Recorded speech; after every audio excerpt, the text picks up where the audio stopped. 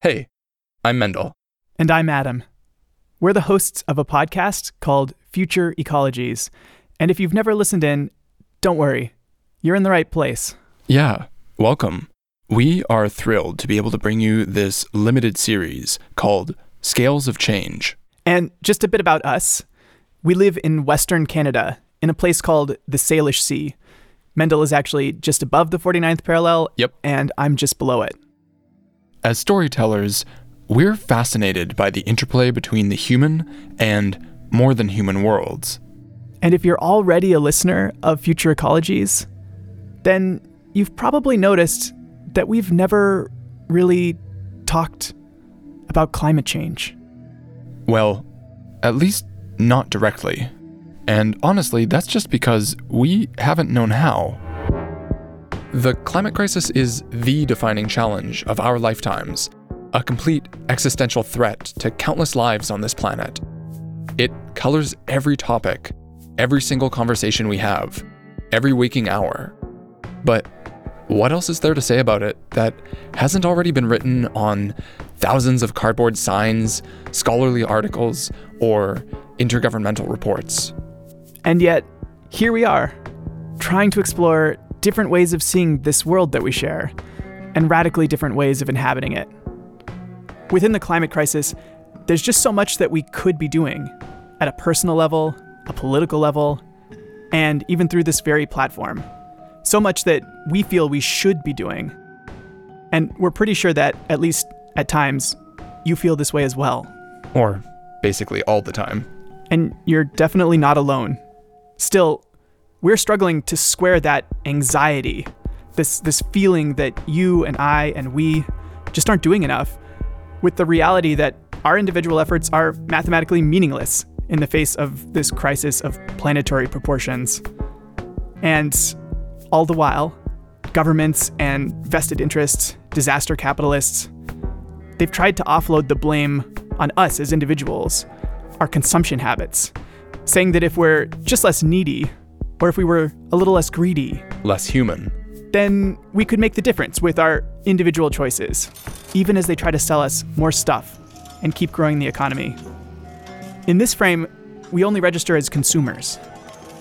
At the same time, many activists and theorists, radical thinkers of all stripes, completely dismiss this individualizing logic in favor of a class-based or an ecological ideology, arguing that only mass movements and revolutionary structural overhaul under intense political pressure, accompanied by this global cultural shift to an ecological worldview, only that's going to get the job done. And in this frame, we only matter insofar as we can be political or cultural agents. Neither of these theories of change feel quite right to us. And so we've been focusing on stories that feel more tangible, more comprehensible. But whenever we sit down to press record, whatever the topic of the day may be, there's always the specter of climate change, threatening to engulf the entire story. So we've just avoided it, relegated it to the endnotes. We just didn't have a framework to break it down into manageable pieces. That is, until we met Robert. Oh, I'm glad to meet you. Glad to be here. This is Robert Gifford. Yes, I've been a professor of psychology and environmental studies for many years at the University of Victoria. Robert has created a sort of field guide to the climate crisis, based around a set of psychological beasts, which is something that we find particularly appealing as naturalists, as people who are attentive to the life around us. But in this series, the kind of wildlife we're looking for can't be seen. That's right, because we're looking for dragons. You can't see their bodies, but you can see their tracks. These are the dragons of climate inaction. Their habitat is in our minds, and this podcast is your field guide. This is Scales of Change, a field guide to the dragons of climate inaction. Join us as we learn to spot them in the wild and discover how they can be disarmed. Produced by Future Ecologies on the traditional territories of the Lekwungen and WSÁNEĆ peoples, with support from the University of Victoria.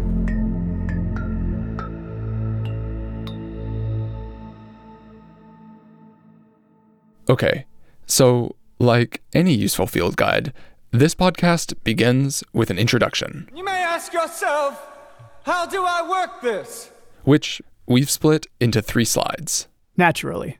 The first slide will introduce you to Robert and the dragons. The second will address the other crisis of planetary proportions that we are currently experiencing.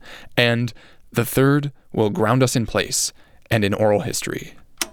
Adam, is the projector ready to go? I think so. Okay, let's start with slide 1. So, the Dragons of Climate Inaction are, in essence, Robert's attempt to classify and categorize the many psychological factors that prevent us from addressing the climate crisis. We're going to get Robert to explain them in his own words, but before we do, we want you to understand who Robert is and how he came to be the curator of a collection of dragons. Because like all species, they didn't just appear out of thin air.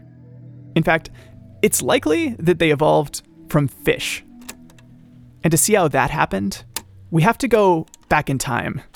Back to the tail end of the 1980s. Thousands of West Germans. The Berlin Wall is falling down. People are getting together in something called a love shack. How do you measure such an astonishing moment in history? And out in Western Canada, a young Dr. Robert Gifford is creating a microworld called Fish 1.0. At this point, the whole discipline of environmental psychology is just leaving adolescence, and researchers are starting to realize the potential of computer simulations. Yeah, it's a computer. I don't like to use the word game. Other people who do it call it a game, but then what that does is prompt people to win. If you play a game, you want to win. So we strike that word like mouthwash. Wash your mouth out with soap. If anybody uses the word game, it's a micro world, and you're managing this micro world. Each player in the micro world gets a boat, and before they leave port, they have to front some capital. Once they're out on the water, they pay labor and operating costs and can choose how much to fish, how many fish to take back to port, and when to throw in the towel and head back in.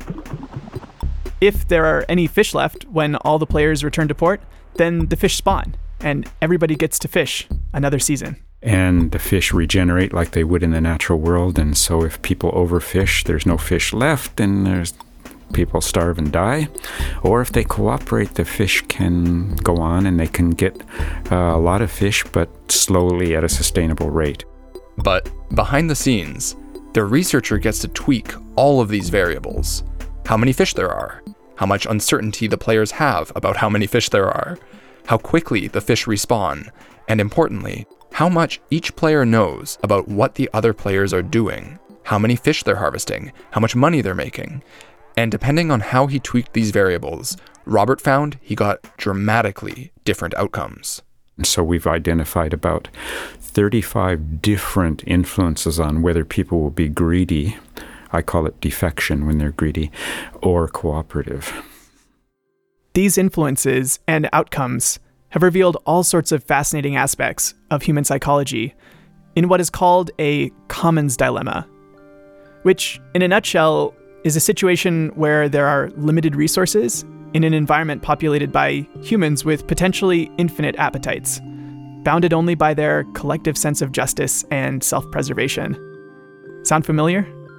Unfortunately, over the decades that Robert's been doing this simulation, he's on Fish 5.0 at this point. Tragedies of the commons are all too common. But he did tell us this one story. If you want, I'll tell you the little anecdote that usually makes me cry when I tell it in my class. But one time we were looking at age as a factor from age 4 to 22. And does age matter? But the most amazing one action ever was a group of 4-year-olds in a daycare, 3 little girls sitting around, and they get a reward. They get cookies to trade their virtual fish. And they started taking the fish out. This was before the computer. It was using actual, like, little fish, so physical ones. So the 3 little girls are taking them out as 4-year-olds would, except one of them the light bulb went off in her head and she knew what was going to happen. This little girl could see that at the rate she and her classmates were going, they were going to run out of fish. And she actually took some of her own and put them back into the ocean. And in that whole study up to age 22, nobody else except a 4-year-old put stuff back into the ocean. Robert published his first paper on Fish 1.0 in 1991. And he'd mail you a floppy disk for $8 if you wrote to him. In 1992, the Atlantic cod fishery collapsed to less than 1% of previously recorded levels, putting an end to a fishery that had supported coastal communities dating back hundreds and even thousands of years. Collectively, people just weren't leaving enough fish in the water, and no one had thought to start putting any back. Today, the crisis facing us concerns the one resource we all have in common: the atmosphere around us. And like a big fish from a small pond, Robert has made the leap into the environmental psychology of climate action. The dragons of inaction are a series of psychological barriers, justifications, rationalizations, reasons why people could do something for the environment, pro-climate behavior, but are not doing it. These dragons stand between us and what we need to do to protect our climate, giving future generations a chance to survive and even thrive. You could say that Robert discovered the dragons. He found them in the wild, scales and all, and put names on them. Same way as the periodic table, same way as real species. People discover a new species under a rock somewhere in Indonesia and name it after Miley Cyrus or something. Sorry.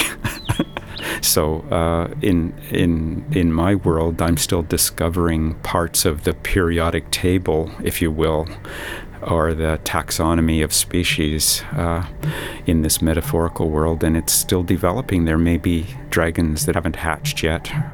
Thinking like a taxonomist, he grouped them into 7 clusters, or genera. Each genus is like a family of closely related species. Kind of like buckets for sorting psychologies.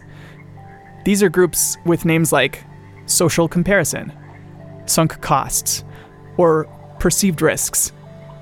They each represent separate lineages with different evolutionary histories.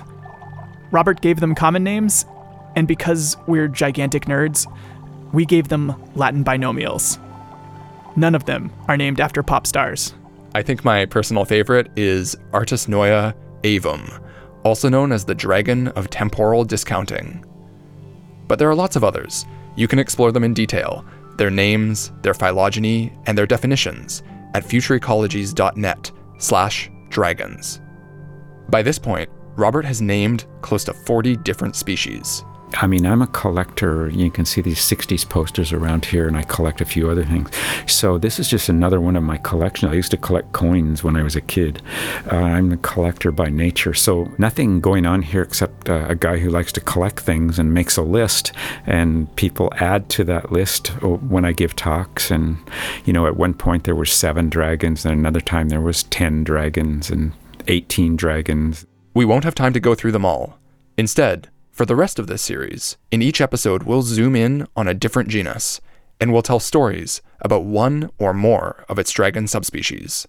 And, most importantly, we're going to explore how we can slay these dragons of inaction as individuals, communities, and late-stage capitalist settler colonial nation-states. How we can recognize and defeat the psychological barriers holding us back.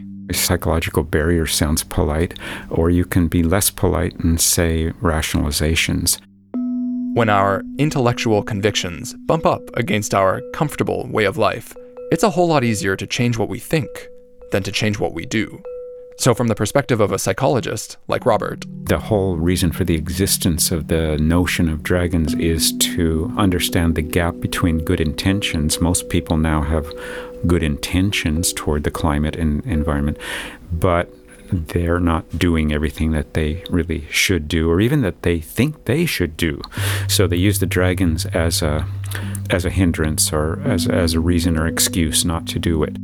And he likes to sum all this up in a quote from Robert Heinlein. Do you know who he is? He was sort of the leading science fiction writer in the U.S. in the 20th century.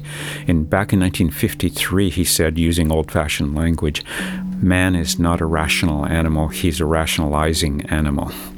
And this is kind of the key quotation underlying the notion of the dragons. To put it bluntly, most of the time, we don't make rational choices.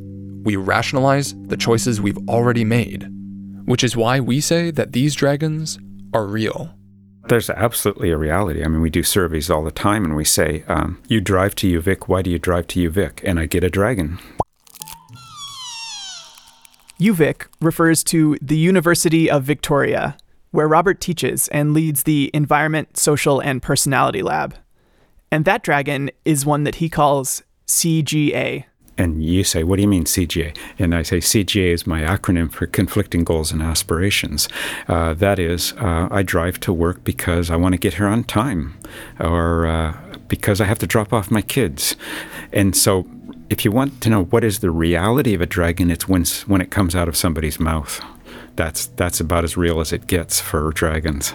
The proof is in the verbalization of a reason why I don't do something. It's not more real than that, but that seems pretty real to me. This particular dragon, of conflicting goals and aspirations, erodes the notion that us humans just need more education, more information to make the right decisions from a climate perspective. Other dragons we'll be exploring in this series describe psychological realities like optimism bias, which is when we assume everything will work out fine, so there's no need for us to get involved. And reactance, which is when we do the opposite of what we're told to do. And so many more.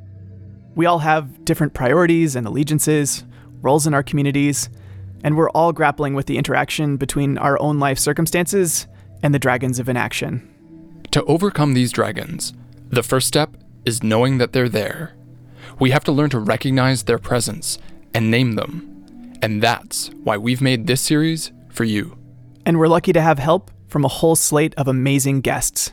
We'll take you from the Salish Sea to the Amazon, and we'll hear from filmmakers, artists, land defenders, journalists, indigenous elders, and even a number of Robert's students who are taking this research out into the world and making waves. We want each episode of this series to offer something different for individuals, for community leaders, and for those of you who may actually have access to some levers of power in organizations or governments. We're pretty sure that if you're still listening right now, you already take the climate crisis and your own role in it very seriously. So we offer this series as a field guide for you, a way to see the dragons all around us. If you like, we could use a medical model. We need to make a diagnosis before we can offer a cure, and every case may be a little different. And that brings us nicely to slide number 2. Just give me a sec, it's jammed. No, all just, right. Come on. You got it? Oh, okay. Here goes. These days, a medical metaphor seems particularly apt. Truth be told, we started producing this series well before the COVID-19 pandemic put us all on a planetary timeout. And we're feeling the weight of all the information and misinformation and pain going around right now. There have been lots of interesting parallels drawn between the climate crisis and this pandemic and the global response to it. Or lack thereof. Some of the lessons this virus is teaching us are too important to ignore. But in general, we're going to try to keep the coronavirus conversation to a minimum in this series, for the same reason we've avoided talking climate on future ecologies. It threatens to consume everything. That being said, I want to share with you right up front how this pandemic has actually transformed my thinking on this topic. Is that all right? Well, we said we were going to keep it to a minimum. All right, I'll try. So I come to the climate crisis from this school of thought that most of us are making the best decisions we can for ourselves, right? Within our given circumstances, at least most of the time. Sure, we hope. Exactly. And that under present circumstances, that means we're all destroying our biosphere together. Yeah. Which points to the need for a complete systems overhaul, right? A transformation of our cultures and power structures. That follows. That is, if we want a snowball's chance in hell of minimizing climate-driven suffering.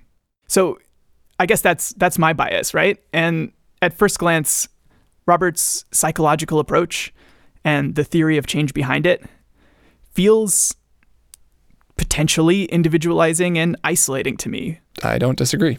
And for me, that's the risk of having this conversation in this moment. And I want to be upfront about that. It's not a totally comfortable conversation for me. Or me. But how has the virus shifted your thinking? Well, the coronavirus has caused the kind of global response that so many of us have been trying to catalyze on climate for decades, right? Yeah. And don't get me wrong, governments and existing power structures, they've played a pretty important role in coordinating and in some cases enforcing this response to COVID-19. But I don't think that most of us are staying home, and so many of us at the cost of our jobs and family and social connections, ambitions, mental health. I just don't think we're doing it because our governments are telling us to, for the most part. I actually want to push back on that for a second. I think we've seen levels of action from the media and governments on COVID that we've never seen on climate. I mean, yes and no, right? I think the media have actually focused a lot of attention on the climate crisis over the last few years, especially.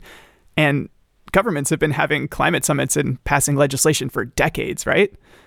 I'd argue that one of the major differences between COVID and climate is that almost everyone, including politicians and business leaders and community leaders, but also normal people, we've all recognized the risks posed by the coronavirus, and we've all taken some action in our own lives. Sure, yeah.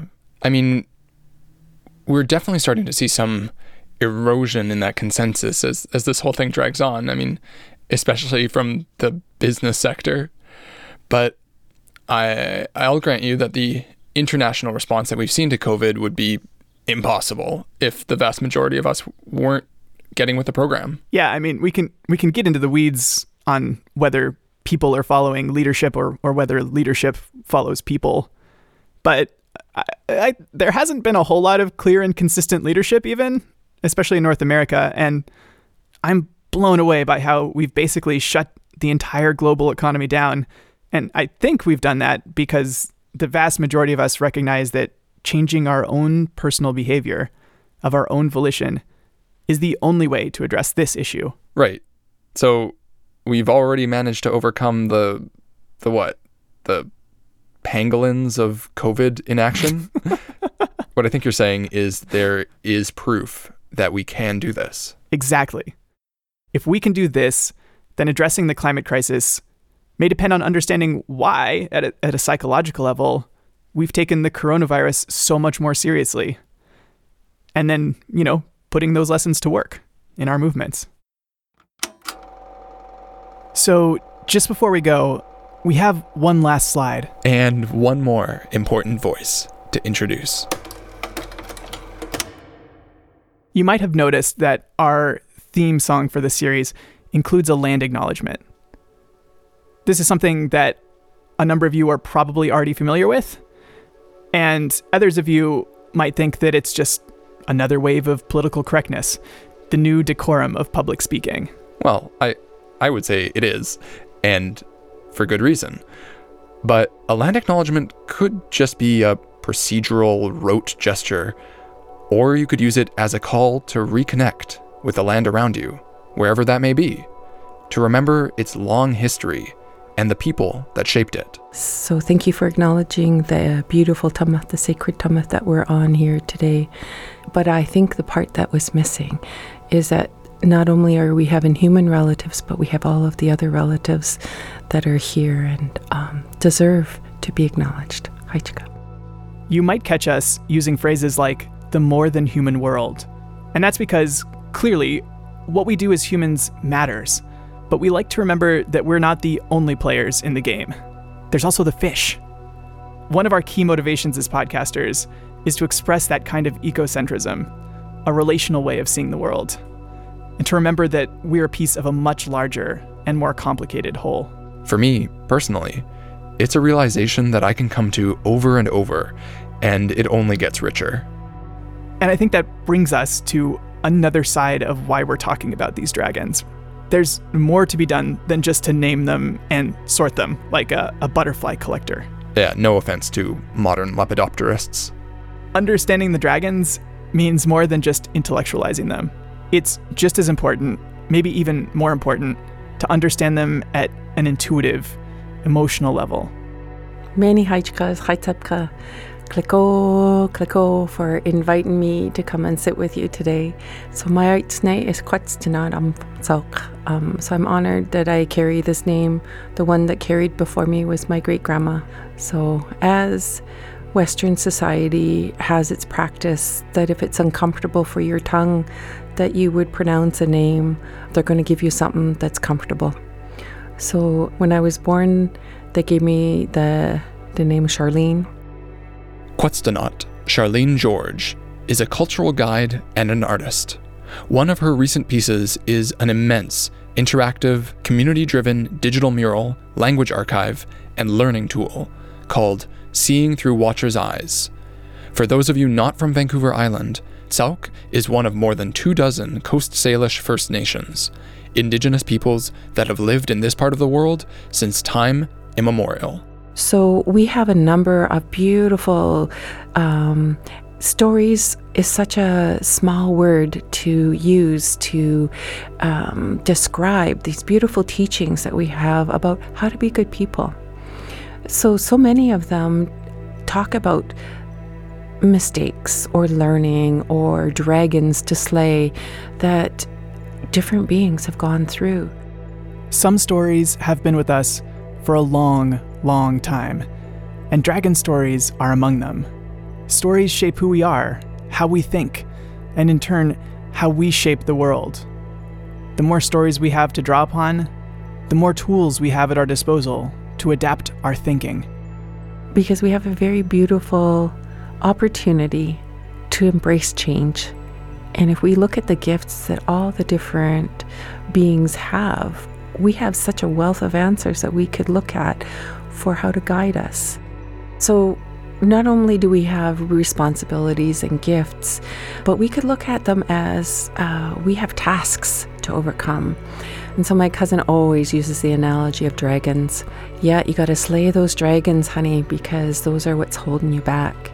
So it's about the things that might have come intergenerationally to you that you are now responsible, because every action, thought, feeling, decision, you pass on to your grandbabies, and their generations, grandbabies, and it keeps on going on. So we can choose if we're going to pass on all goodness, or are we going to pass on the dragons? Are we going to pass on the hurts?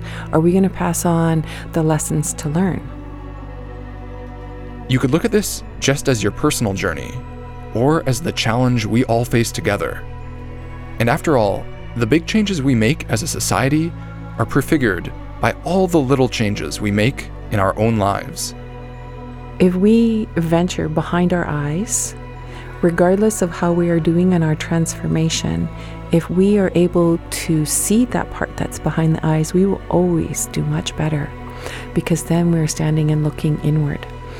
And my cousin said with the dragons, the first part is you got to stand and look inside, because that's the biggest part of being a warrior, is looking at your own self.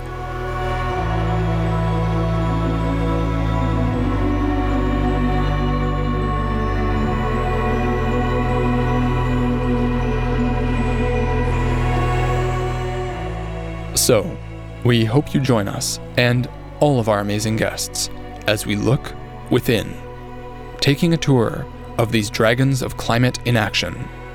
First up, the genus of limited cognition, also known To us. just to us as Artis Noia.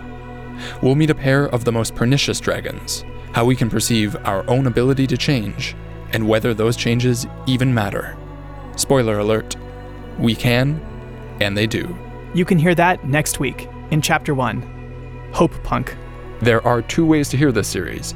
You can subscribe to Scales of Change on whatever podcast app you use, and get each chapter a day early. Or you can subscribe to Future Ecologies, our regular show. These episodes will appear there as well. Actually, you should subscribe to both. That's Scales of Change and Future Ecologies. And you can help bring this series to the world. Help us climb the podcast charts and reach new listeners everywhere. Throw us 5 stars, and please leave us a review. Tell your friends. Hell, tell your neighbors, your colleagues. We're here to help take the climate conversation past shame, past despair and exhaustion. Whether or not we can avoid climate collapse is still an open question, but we know for sure one thing is inevitable: change. Scales of Change is a production of Future Ecologies, with support from the University of Victoria. In this episode, you heard Robert Gifford, Quetzalcoatl Charlene George, Simone Miller, myself, Adam Huggins, And me, Mendel Skolsky. Special thanks to Suzanne Ahern, Anne McLaurin, Simone Miller, Ilana Feneryov, and Levi Wilson. Besides discovering the Dragons of Inaction, Robert Gifford is literally the author of the textbook Environmental Psychology, Principles and Practice. And Quetzalcoatl is the creator and compiler of an immense interactive artwork and teaching tool, combining Coast Salish language, visual art, and many, many stories. Available online from the Sierra Club, it's called Seeing Through Watcher's Eyes. Composition for this series is by Vincent Van Haff and Lom Zoku. Our theme song is by Lom Zoku. Other music for this episode was provided by Anar Andros, X-Ray, Greg Davis, and Sunfish Moonlight. You can tweet at us or follow us on Facebook and Instagram at Future Ecologies, or send an email to scalesofchange@futureecologies.net. To learn more about each one of the Dragons of Inaction, go to futureecologies.net/dragons. And if you want to support the work that we do, join our community at patreon.com/futureecologies. All right, that's all for now. Bye. We'll be back next week. Talk to you soon.